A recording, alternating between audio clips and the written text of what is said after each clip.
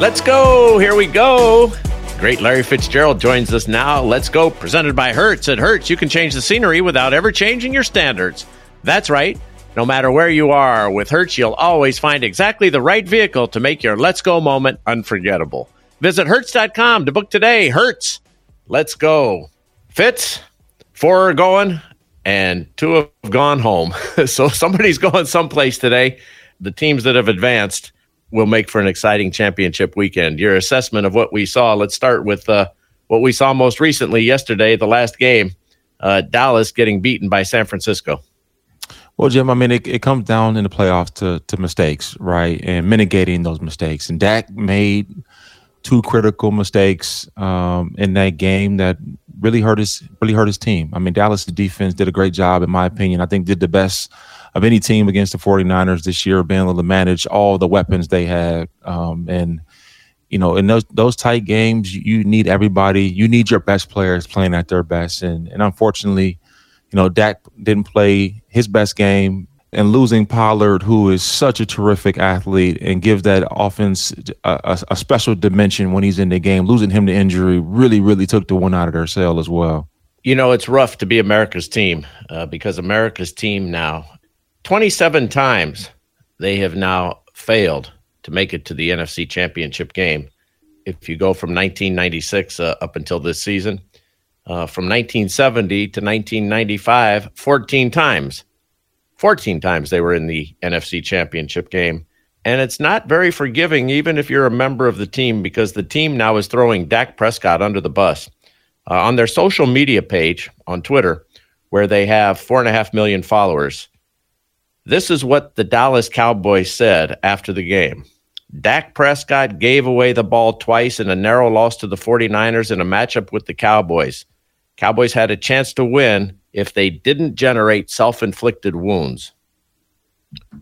I think that's an accurate. Wow. It's an accurate statement. Obviously, you wouldn't expect that from the home team's handle, right? But it's not as if they made that up. It's not as if it's fictitious. It's not fake news. You know, it's the truth. And you know, sometimes the truth hurts, Jim.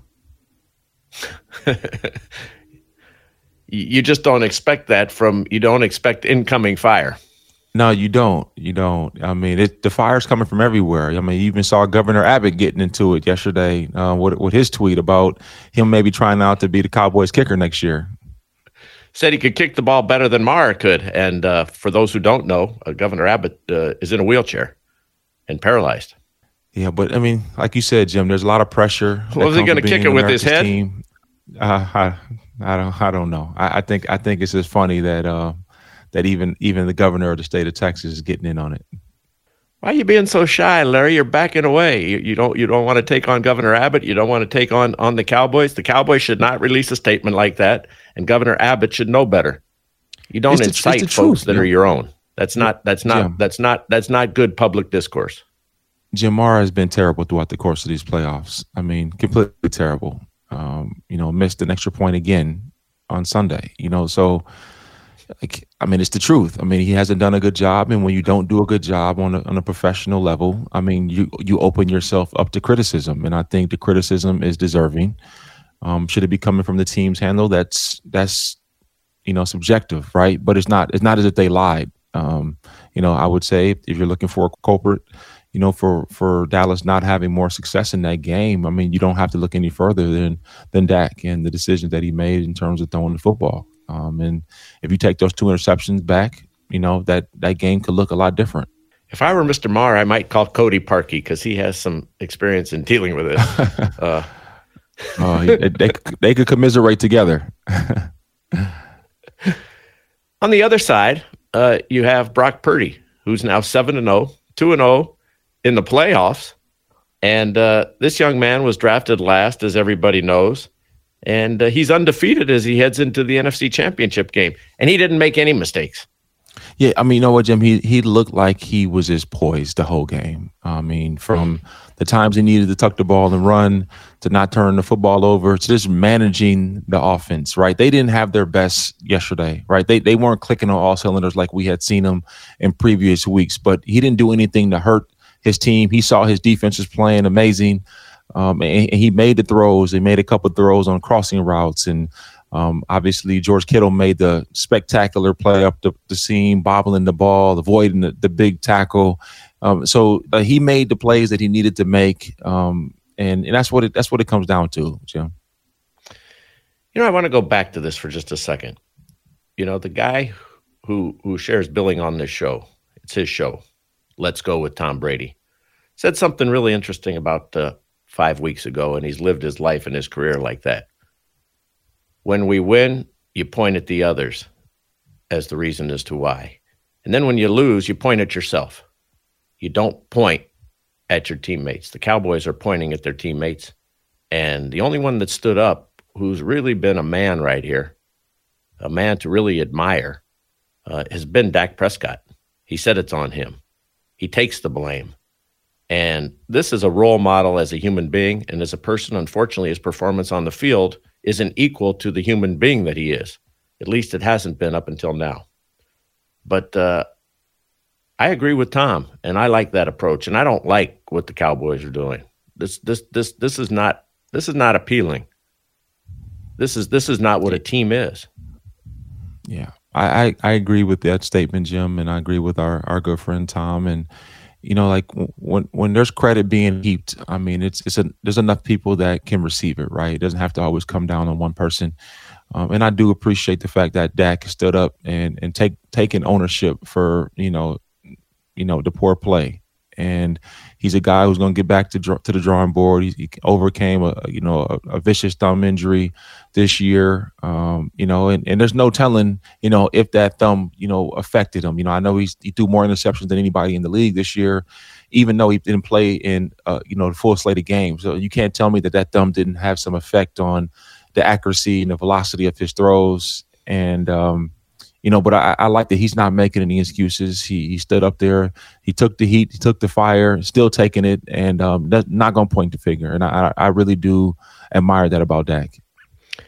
And you said Mike McCarthy at some point would strike again, and he did with that clock management. It took his team 35 to 40 seconds to punt the ball with 2 minutes and 50 seconds left. I mean, really, come on. You can't figure this out. You got all these assistants, and you've got a head coach, and it's just one blunder after another. And Jerry Jones supports him today, says he's staying.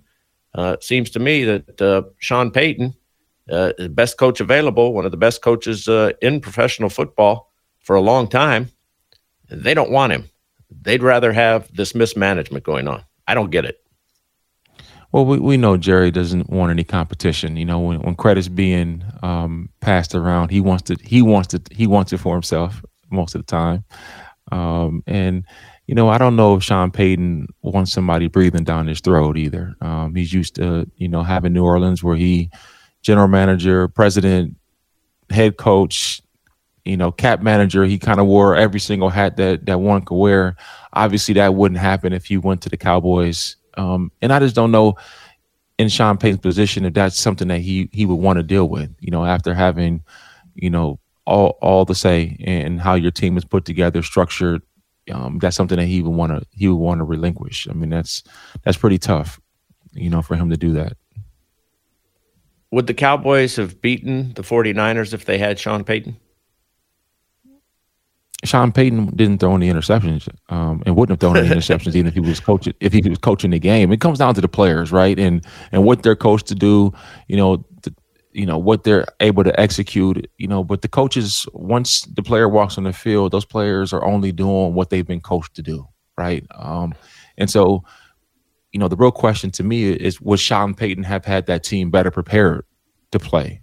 Would they have done the things necessary? To advance. When they caused that fumble, when McLeod fumbled that ball on the punt return, not scoring a touchdown there, was, that was a pivotal point. That was a huge, huge opportunity for them to be able to take control of that game. And, the league knows, everybody that's watched Sean Payton coach, through his entirety as a coach, knows he's one of the most sophisticated play callers in the game.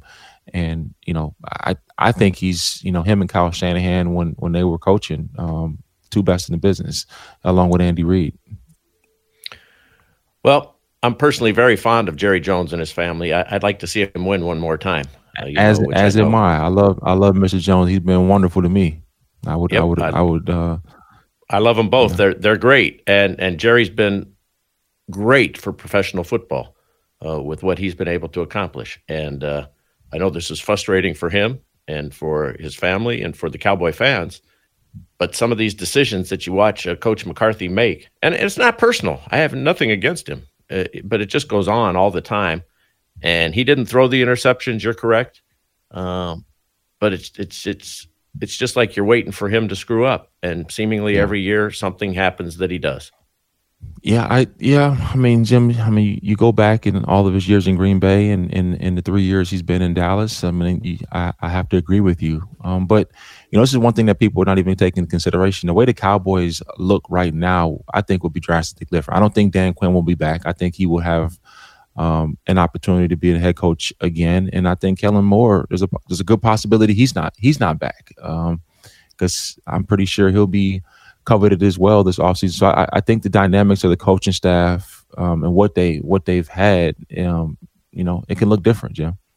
Jim Gray with Larry Fitzgerald right here on Let's Go. Our program is brought to you by Bank of America. Bank of America's digital tools are so impressive, you just can't stop banking on or off the field. Learn more at bankofamerica.com/can't-stop-banking. What would you like the power to do? Member FDIC.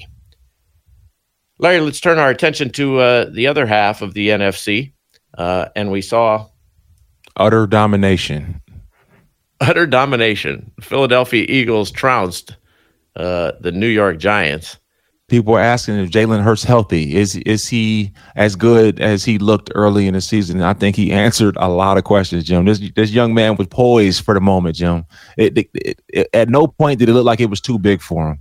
I mean, the throws he made, how confident he was, the way he ran the football, he just controlled the game in its entirety. And, to see a young man in only his second playoff appearance be able to go out there so poised, and it was fun to watch, Jim. It was a lot of fun to watch. And they beat you on the ground, they can beat you in the air. And when that team gets a lead and those defensive linemen have the chances to rush the passer, I mean, Jim, they get after the quarterback, man. They make it uncomfortable for you back there in that pocket, make you one-dimensional, and it's gonna be fun. I can't wait to that game next week, Jim, in Philly, man. That 49ers Philly game got me excited, and I can't wait to watch it, Jim. I can't wait. And Coach Sirianni, he said that Hurts is MJ, Michael Jordan. That may be a little bit early to make that comparison. Let's not take it too far, Jim. Let's not take it too far. It's his first playoff win. Let's just slow it down. Let's pump the brakes a little bit, Jim. Let's pump the brakes with the Michael Jordan comparisons. Was he fantastic? Yes, absolutely. There's nobody can debate that. But we're talking about the GOAT, though, Jim. We're talking about that guy. We're talking about Black Jesus. We can't do that, Jim. We can't compare him yet to that. And if you're going to do that, Coach, why not go to Dr. J? At least that's the local hero. Yeah, I jump agree. right to Jordan.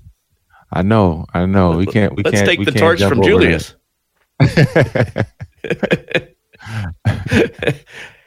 So now we face there's really not much to discuss about the Giants game and the Eagles. It was just not even a contest. So now let's jump forward. The game's going to be in Philadelphia. San Francisco has, been on this roll. The Eagles lost a little bit of their footing. That's because Hurts was out and he wasn't able to play. And so they lost those few games, and now they kind of get back on stride after the week off. This sets up some really interesting matchups, doesn't it? Particularly the San Francisco defense against this very strong and potent Eagle offense. How do you see this? Because it's always been the mantra that defense wins championships, but I don't know that this group can be stopped. I don't know, Jim. I know you're excited about that side. I'm excited about the matchup on the other side. I think Philadelphia and their defense, matches up really, really well with the quality of defense that the 49ers possess. I think in terms of pass rushing, Philadelphia does a better job of pass rushing. I think their cornerbacks in Philadelphia are better man-to-man corners. This gives their safeties the ability to kind of roam a little bit more free. They can bring more pressure because they feel like those guys can defend, in one-on-one matchups much more efficiently. Jim, I think this is going to be a battle of defenses. You talked about it. Defenses do win championships. And I think the strong suit on both of these teams are their defenses. And, the 49ers bring a plethora of weapons, but they also have a really young and inexperienced quarterback playing against a very, very, very fast and opportunistic defense in the most hostile environment in all of sports. There's no place harder to play than in Philadelphia. The things you hear, the beer cans that are thrown at your bus, the fire alarms pulled in the hotel, all of the antics that the Philadelphia folks do to give their team a strategic advantage are going to be in play this week. And I'm really looking forward to it. I know Kyle Shanahan will have a great game plan in place, but I don't know if you can find two more evenly matched football teams on both sides of the football being coached at a very high level. And, this is going to be a close game, Jim. I mean, it's going to be a close game. It's going to be I would say a 3-point game, if anything.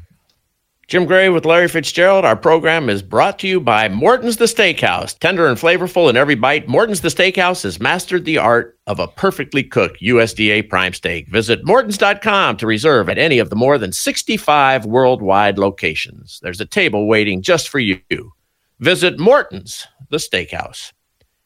Larry, San Francisco only scored 19 points, even with all of those weapons, and the Dallas defense did quite well. Dallas defense played good enough to win the game for them. In fact, stopped several scoring opportunities after Dak turned the ball over. They do have a lot of weapons, but we kind of saw, I don't want to say any chinks, but we kind of saw what Purdy does when he's pressured, and he had to throw the ball away several times. He never lost his poise. Never lost his composure, but it wasn't so easy for him to sit back there, and Philadelphia probably make it even a little harder.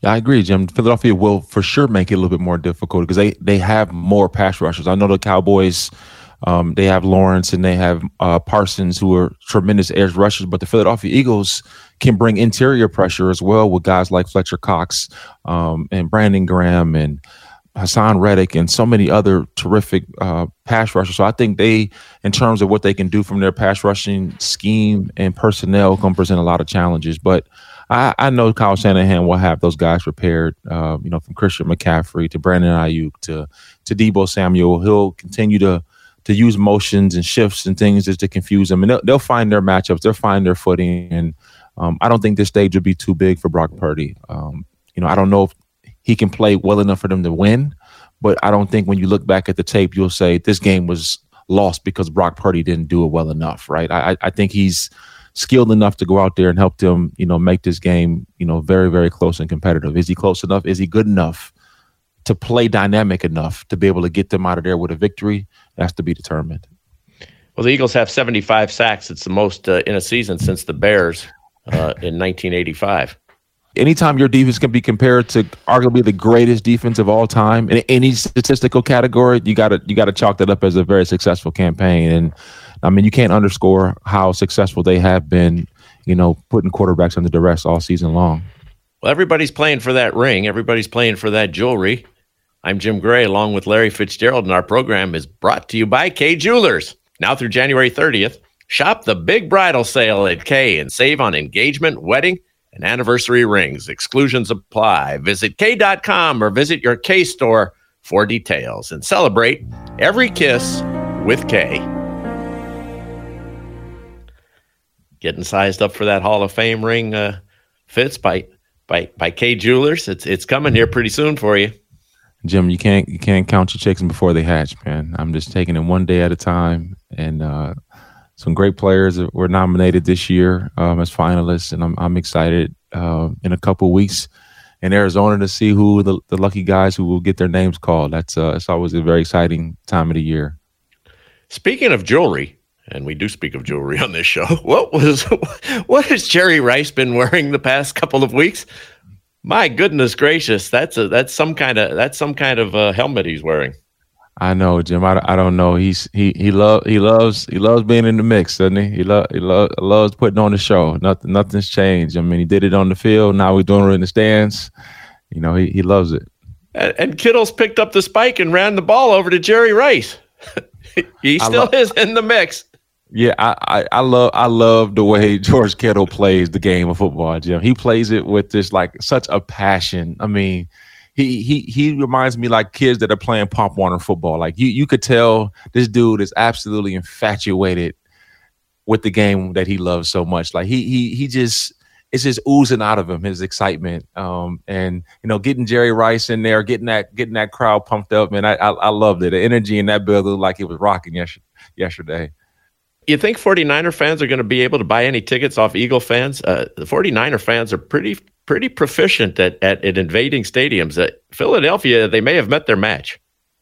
Yeah, oh, definitely. I mean, the 49ers faithful, they travel well. They've had a lot of success, for a long period of time, and they have a lot of capital in the Bay Area too. So finding tickets will be the hardest thing. Acquiring them, I don't think will be that difficult. All right, stay with us. We've got lots more to come. We're going to review the AFC Championship game and what went on this weekend. Jim Gray, Larry Fitzgerald, right here on Sirius XM. Stay with us on Let's Go.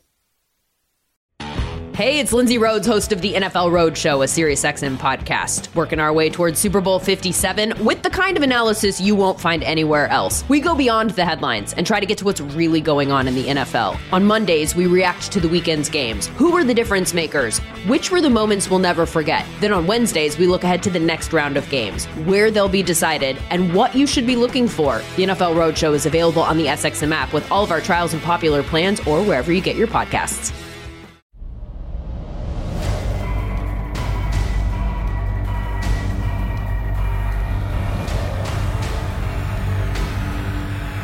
Welcome back to Let's Go. I'm Jim Gray, along with Larry Fitzgerald. Our program is brought to you by USAA. USAA was started in 1922 by a group of soldiers who made a promise to always take care of their own. And after 100 years, USAA is still serving the military and their families. Find out more at usaa.com/100. USAA! Larry, let's turn our attention to the AFC, the game on Saturday. Patrick Mahomes really just toughed it out and played in a game, left the field momentarily. Andy Reid perhaps has one of his greatest drives in his history of coaching, not only with the Chiefs, but back in his days with the Eagles as well, as they take the ball 98 yards and score while Patrick's on the bench being attended to. Mahomes does come back into the game, finishes up, and now he'll have to deal all week with a high ankle sprain. Seems improbable that he won't play, but you've had that injury. Tell us about it. Well, Jim, it's not easy, and people might disagree with me when I say this, but playing quarterback might be the only position that you really can play with it, right? Because at receiver, I couldn't plant, I couldn't separate, I couldn't be able to make those explosive movements. If you put him in a shotgun, he can take his drop and get the ball out of his hands. Obviously, he won't be nearly as effective as a runner, so that would hurt his mobility, but being able to just get back and be able to throw, his arm strength is so strong. He doesn't really have to plant on the foot, for him to be able to make the throws that he makes. But you're playing running back, or you're playing defensive back, or you're playing left tackle where you have to hunker down when somebody's bull rushing you. Like, you just don't have the ability, in all likelihood, to be able to play with that high ankle. So if it happens to anybody on the team, the one person that I think has the best opportunity to perform is the quarterback position. How debilitating is it, just from a physical standpoint? First of all, it's excruciatingly painful. It's just very, very tender even to the touch when you touch it. But just even walking straight and kind of getting on your toes is bothersome. And I know he's going to have it heavily wrapped. In all likelihood, he's going to have some some pain meds to be able to deal with the pain, and then also you have to take in consideration, the Cincinnati Bengals all know that ankles bother them. So, they're going to be hitting them and trying to get to him and like, not in a malicious way, but you do know if he's not on the field, your chances of advancing to Super Bowl are significantly higher. And so, like, all of those things you have to take in consideration. The way Andy Reid calls his plays, you're not going to be in 7-step drops, deep play action type system, because you don't want to have him having to do those deep drops and put him in a position where people can blitz him and get shots on him. So, like, the psyche and the way you process the game plan is different. So there's a lot that you have to take in consideration. And we saw in the Super Bowl, against Tampa Bay that Brady and the Buccaneers won very handily, Patrick Mahomes had a bad toe, and it affected him. It did.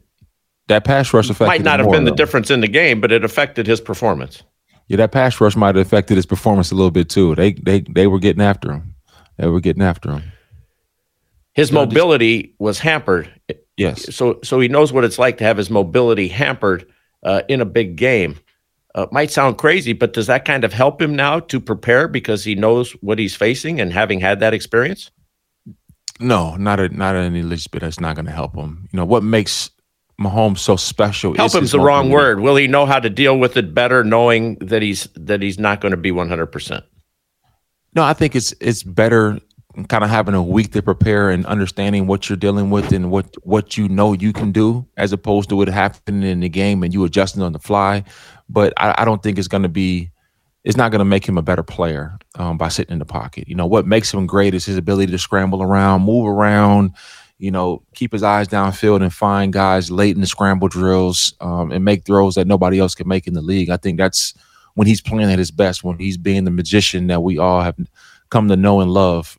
When he's going to be sit back there in that pocket, the ball's going to be coming out early. It's going to be coming out with velocity, but I don't think it's going to make him better. Better was the wrong word. When a player knows that they're hampered in a certain area, they compensate. If you know you're going to have to compensate, can that somehow enable you to overcome that injury more, as opposed to what you just said? It happens midway in the third quarter. Yeah, I second quarter. Yeah, I don't think so, Jim. Not with that particular injury. If it's a thigh contusion or something like that, where you can get a shot for it and it's not going to do any more damage. Those are, or if you separated your non-throwing shoulder, right? It's not affecting your throw. It's more so managing pain. That's different. With the high ankle, the mobility is just not there. You can't push off. You can't do the explosive movements. And, when the pass rusher stepping up there, step up into the pocket, like he does so well, like that's going to be very limited. And that's going to hurt them. How much does an injection help with this? And what does it do? Significantly. It helps a lot, because you're trying to manage the pain. You understand the mobility is not there, but if you don't feel the pain, you can do a lot more. But you also can't feel the pain, so you might push it a little bit more, and it might make the injury worse than what it was, or open you up to something else that could be going wrong. So it's a double-edged sword. I've gotten injections before when things have bothered me. It's not something I would recommend to everybody, but you're not in the AFC playoffs championship picture every year, and these opportunities don't come around every day. And this is what these great athletes, this is what they aspire to be in the biggest games and the biggest moments. And sometimes it takes sacrifice. And it's the ugly part of sports, Jim. You ever take an injection before this show? I have never taken an injection before this show, but I'm sure you have.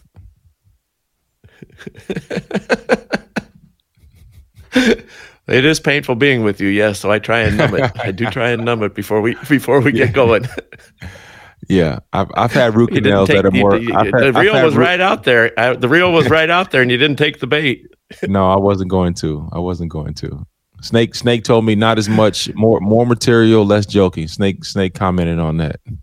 Now all of a sudden, we Snake is going to be the equilibrium of to what's good and what's bad and what's fun and what's not. He always is. He always has been. Judge, juror, and executioner. Snake Hagan. Jim Gray along with Larry Fitzgerald, and it's easy to get excited about the game. We got two great ones coming up this weekend. You love just hearing the sound of the whistle or smelling the game day concessions from your seat. It's the stuff that reminds me of the thrill of the game, and you know that Amex is going to be with you every step of the way, because when you're with Amex, it's not if it's going to happen, but when. American Express. Don't live life without it. And I want to pass along my congratulations to everybody at American Express, Steve Squarey, and the entire team from Amex on a terrific tournament that was put on in Palm Springs, California, out in the desert at La Quinta on the 3 courses. And the winner, John Rahm, winning back-to-back tournaments. And he's on fire, Larry. But Amex did just a terrific job, the American Express tournament, and it was fun to participate in it.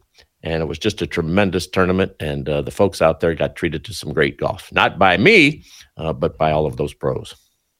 Well, yeah, I mean, it is really a flagship event. And, it's really unique, for amateurs to be able to go out there and play 3 different players on 3 different courses, playing with the best players in the world is something that's really, really unique. There's just not many times you can do that.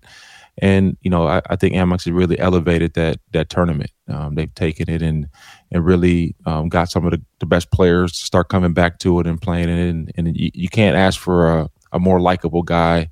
John Rahm's playing, wonderful right now, a fellow Whisper Rock member and somebody who I've played a lot of golf with. I told him in text message yesterday, I said, to calm down a little bit. This is a Ryder Cup year. We don't need you getting crazy. We just need you to relax a little bit. And, I would love to see you get another major, but let's not get too crazy this summer, though. We had dinner on New Year's Eve with him and his wife and children out at McKenna. And just a terrific guy. What a great spirit. And it was fun to see him win.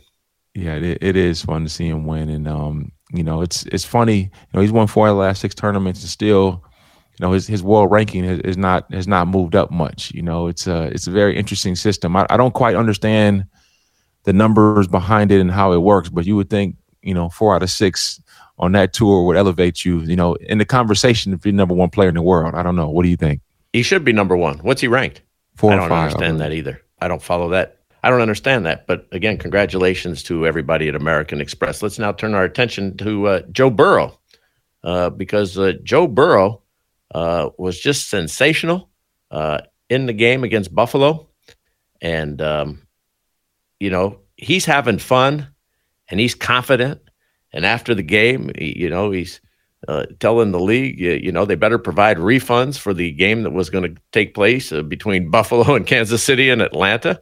He's got a swagger that's really entertaining. And it's not to the point where you feel like he's condescending and arrogant, but it's kind of a refreshing kind of fun thing, isn't it? I enjoy it. And you know what? He kind of embodies Cincinnati as a city a lot. It's the blue collar, confident, hardworking person who's not afraid to let you know that, yeah, I've worked hard and I come from humble beginnings, but I've earned this station in life, and I'm gonna embrace it, right? And that's kind of what you see, and it trickles down to all of his teammates, from the defensive side of the ball to his fellow offensive teammates. Like, they play with a lot of passion, a lot of character, a lot of confidence, and that bodes well, in these type of environments. Like, there's nothing in my mind that doesn't tell me that team does not believe wholeheartedly they can go to Kansas City and win. Like, that nothing would scare them. Like, they feel like they're the better football team, and they're just chomping at the bit to get there and put it between the lines again. So I really like what Joe Burrow brings. He's really changed the fortune of that organization for a very, very long time, and the Cincinnati Bengals have the luxury of giving him about $300 million this offseason if they want to continue to have his services. He's easy, at least for me, to root for. I find him really appealing, and I think it's fun. And sports is supposed to be fun. And, he's twirling, throwing the pass in pregame, and the weather's not bothering him. And, he's not afraid to say things without being rude, but letting you know that he has an opinion and his feelings, and his teammates, they obviously just love him. Let me ask you a question though about this catch in the end zone. What is going on here anymore? I mean, Jamar Chase, the ball breaks the plane of the goal line and is fumbled, and that's a touchdown. This guy has complete possession after he breaks the plane of the goal line in the back of the end zone and doesn't survive the ground, or they say he doesn't. It's all a bunch of horse nonsense. People don't even know what a catch is anymore. And the NFL officials and the people, these are earnest people. They're trying to do their best, but this rule is just moronic. It's past moronic. Yeah. I mean, when I was watching it, Jim, I watched it from every single vantage point, every position, every camera angle, and I quite frankly don't know what they were looking.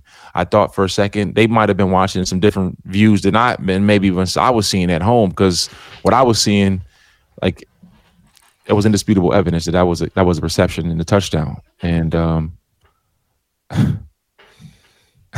I don't even know what to say, Jim. I was dumbfounded when I watched it multiple times. So what's it going to take to get this right? I remember Mike Holmgren many years ago with the tuck rule said, if it looks like a fumble to the 50 people who are drunk in a bar, it's a fumble. Okay? And then all these years later, they do away with the tuck rule. Instead of just admitting that it was wrong and never should have occurred, and we probably might not know Tom Brady in the sense that we know him. Who knows what happens to him if that doesn't happen? We've kidded about it a lot on the air. And he did a terrific 30 for 30 with Charles Woodson. He knows what that was. And now everybody watching a TV every week knows that these are catches. Mm-hmm. And then they're ruled not catches. Mm-hmm. You just chip away at the credibility of the very sport that you govern when you do this. Howard Cosell, I remember Howard Cosell. I'm talking a lot here, but I remember Howard Cosell when he was doing the Randall Tex Cobb Larry Holmes fight. And he was aggravated because Randall Tex Cobb was getting the heck beat out of him. And in about the 7th or 8th round, he says, does this referee recognize he's an advertisement for the abolition of the very sport in which he governs this evening? That's what the NFL officials are doing when they make calls like this. I think there's an appeal to the fact that there's this human element, and sometimes there's mistakes, that are made that people like us can talk about on Monday. We can go back, and unlike last year's situation when Las Vegas played against Cincinnati in that debacle, this game, it wasn't close enough for that play to really make a difference in the game.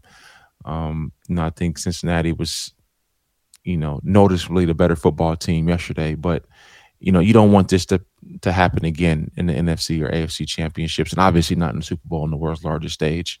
What's the solution here? We've got videotape, digital. Let the fans make the call at home, Jim. Let the fans. Well, then you're going to have a 50-50 on everyone.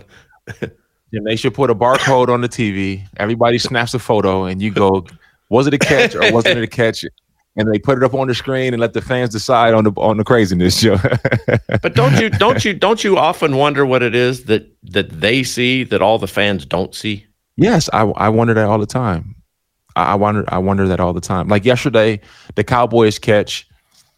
When the tight end caught the ball, they ruled that it was not a catch. But like, when does a catch become a catch? Right? Like. It touched his hands. His right foot was still on the ground from my vantage point. But as soon as he brought the ball away, his foot came up, the left foot went down, then the right foot went out of bounds again. So like when does a catch actually become a catch? Like it hits your hands. As soon as it hits your hand, does that mean it's the catch? Or is it when it's being brought to the tuck? Is that when the catch? Like when it's possessed? Who knows anymore? When is it actually possessed? On a play like that. So, there's a lot of calls that are subjective. In my opinion, like that was a 50-50 call to me. It wasn't enough to indicate that it should have been overturned. But like that's my perspective. Like you might have saw it differently. Snake might have saw it differently. TB might have saw it differently. So it's really subjective on some of these plays. I agree with the subjectivity. That one.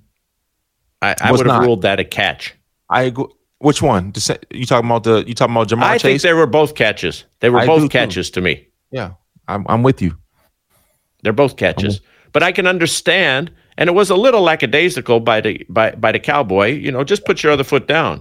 But he obviously thought that he had possessed it because it was not a hard. He took a long step. Yeah, that was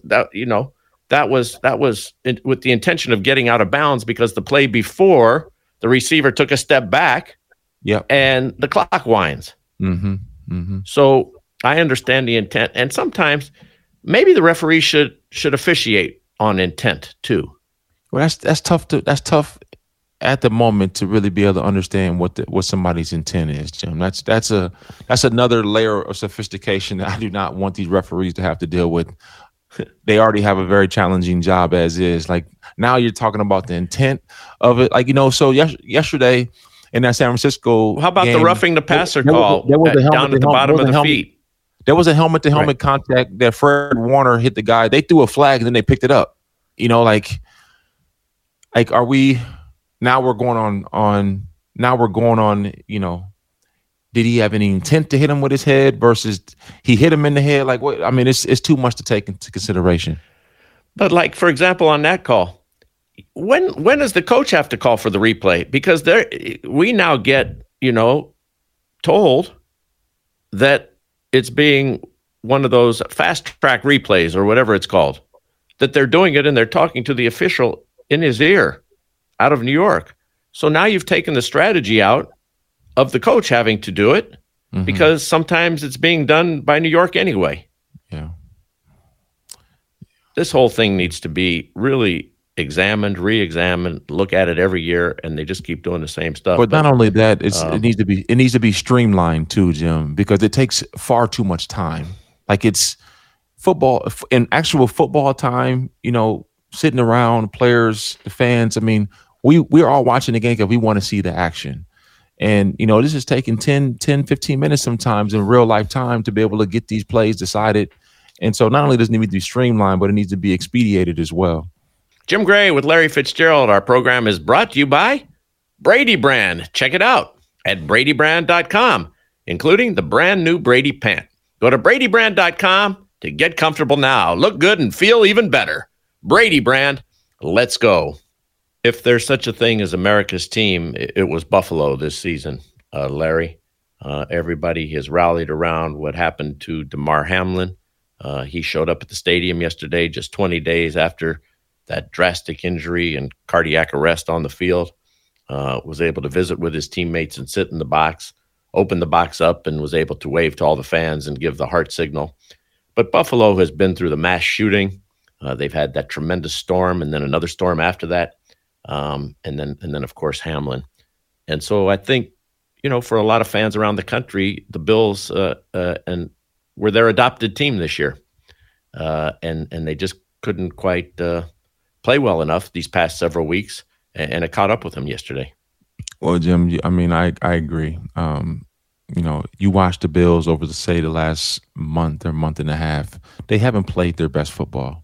They won because they're usually the better team, but you look at the playoff game against the Dolphins the week before, they didn't play well. And the Dolphins are not as good of a team as Cincinnati. And so if you don't have your best stuff against teams that are really, really good in the playoffs, you're just simply not going to advance. And, Josh needed to have one of those games that we've seen him have where he has the 4 touchdown games and 60 yards rushing and no egregious mistakes for them to be able to beat these high quality teams. And he just didn't have that.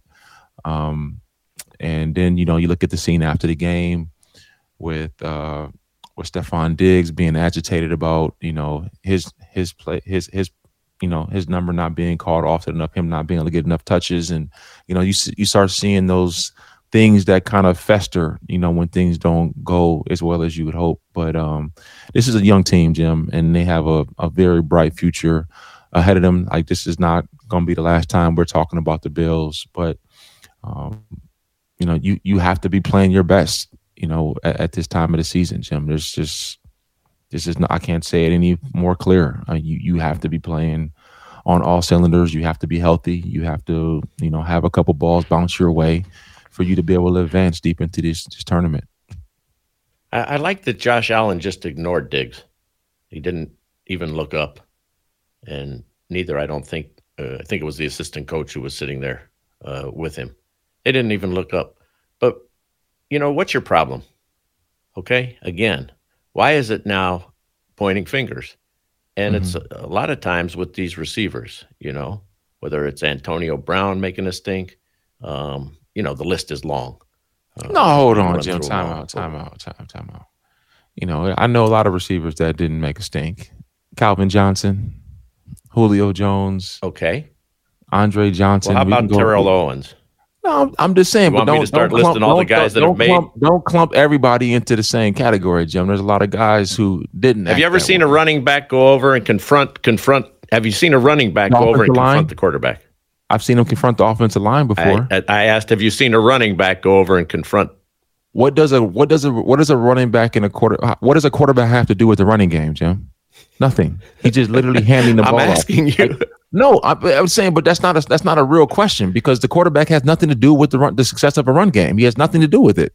Like the offensive line have all the success to do with the run game. Quarterback has everything to do with the success of a receiver. So like that's a relationship that's a lot more volatile. That he would never have that with the running back. Mr. Sensitivity. No, I'm just calling a spade a spade. I'm just saying that doesn't make sense though. You're not saying that some of these wide receivers are divas and they think it's all about them all the time. Of course, but you try to throw everybody in there, Jim. Like, and that's not everybody. I'm not throwing everybody. No, I'm not taking the whole category. I'm saying it's usually a wide receiver in almost all instances that we see this kind of stuff go on. Yeah, I would. That's I would a fact. Say, have I said anything that's not factual? No, that is factual. It usually is, but not all of them are created equally. I understand that. So let me withdraw the word all, which I don't think I said. That's all I was hoping for. That's all I wanted. Okay. So you gave me what I was looking for. Thank you, Jim. So what is it with some of these receivers that they think that that's the right and opportune time to be doing this? I have no idea, Jim. I never did that myself. But I know the frustration that you feel inside when you feel like you can have an impact on a game and you're not able to have the impact that you have. The same impact that Stefon Diggs has had throughout the course of his career. He wanted to have that impact on the biggest stage. So there's frustration that comes along with it. But I look at the stat sheet, he had 10 targets, right? I mean, it wasn't as if they weren't attempting to get the football to him. Cincinnati knew the ball needed to be in his hands too. And that's why they made a concerted effort to make sure that he wasn't able to have his fingerprints on the game. And I think that's what guys don't really get. And I used to always get it. Because I would know my number was being called, but the coverage would dictate where the football was going. If they play me in a certain coverage, then I'm not going to get that ball. I just knew it pre-snap. I could tell, okay, that's ball's not coming to me. But it doesn't change the way I approach it. It doesn't change the way I feel. I just know that, if I'm being double teamed, there's other people that have to step up and make some plays for us to get going. And then when my opportunities do, and I have a favorable matchup, then I got to take advantage of it. Just for the record, Snake agrees with me. No, he doesn't. Yes, he did. Yes, he does. Yes, he does. Larry, I'm going to get your prediction. We haven't done that in quite some time, so let's have you predict. First, the NFC. Who's going to win the championship next Sunday? I'm going to take the Philadelphia Eagles, Jim. And on the AFC side, I'm going with the Cincinnati Bengals. So we're going to have a Philadelphia-Cincinnati Super Bowl in Phoenix, Glendale, Arizona. Yeah. Wow, and you're going to be the chairman. You're going to be leading the parade, as always, as the head of the Super Bowl committee.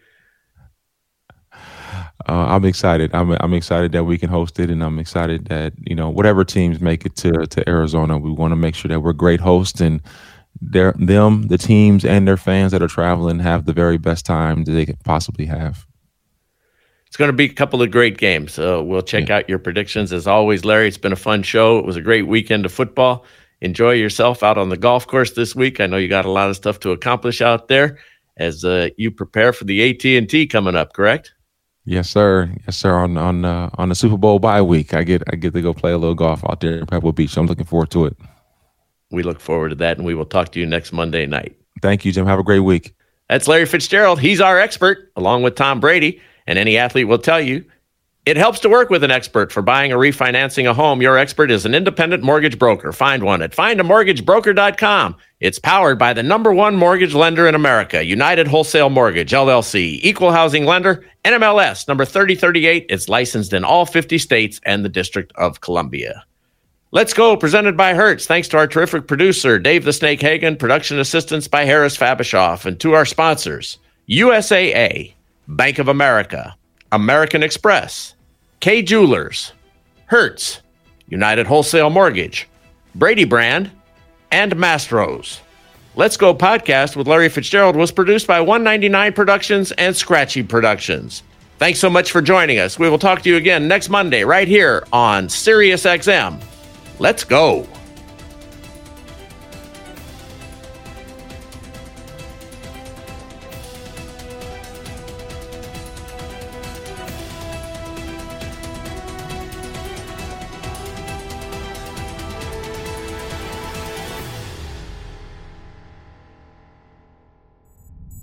SiriusXM podcasts.